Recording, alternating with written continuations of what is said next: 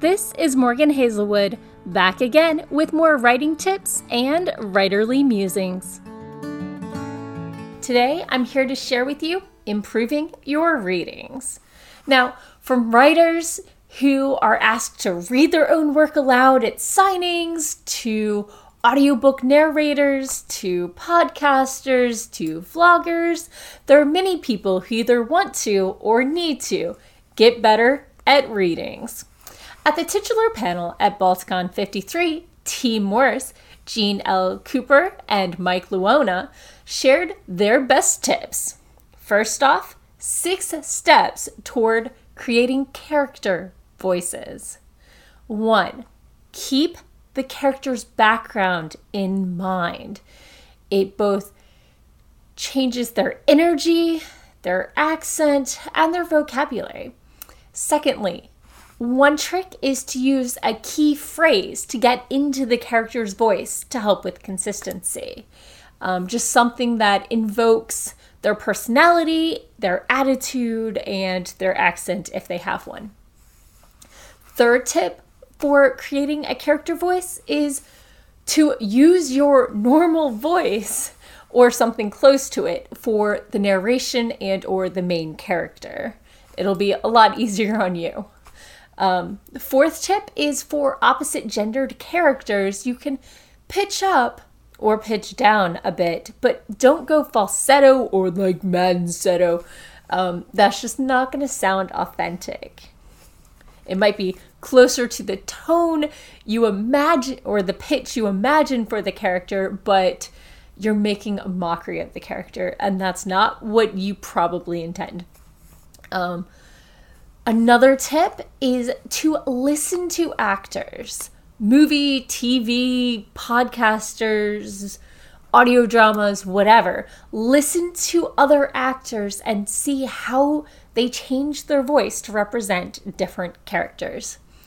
And finally, avoid stereotypes. For accents, if you can't skip the accent, try an acting class or an online acting class or videos, but do accents with a light touch. And 5 tips you can use for all readings, not just for character voices. 1, practice cold reads. That's when you haven't read over it before, you haven't prepared. Pick up random books and read a paragraph or 2 aloud. That'll get you in practice for being able to do cold reads. Secondly, hit the narration just as hard as the dialogue or the action. Paint a mental picture with your voice. Third, know when to pause. Okay, I might have overdone that just a smidge. Fourth, when a phrase that you're trying to read becomes a stumbling block, either in practice or in front of a live audience, slow way down. If you're in practice, go over it very slowly, repeat it, and go faster and faster until you've got the muscle memory. Talking is muscle memory. I know it doesn't seem like it, but it is. So the more you practice, the more you're just going to go with what you've practiced. If you're doing it live, you don't really usually have that option without feeling a little silly. So pause, take a moment to collect yourself. If you want to, maybe mouth the words silently to yourself. Take a deep breath and go back into it. Don't go too fast when it's something you've tripped over before, though. And finally, don't be afraid to be dramatic.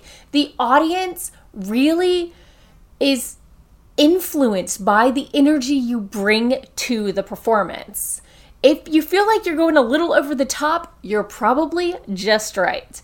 Except for a couple of you. I know you're over the top normally. You know who you are.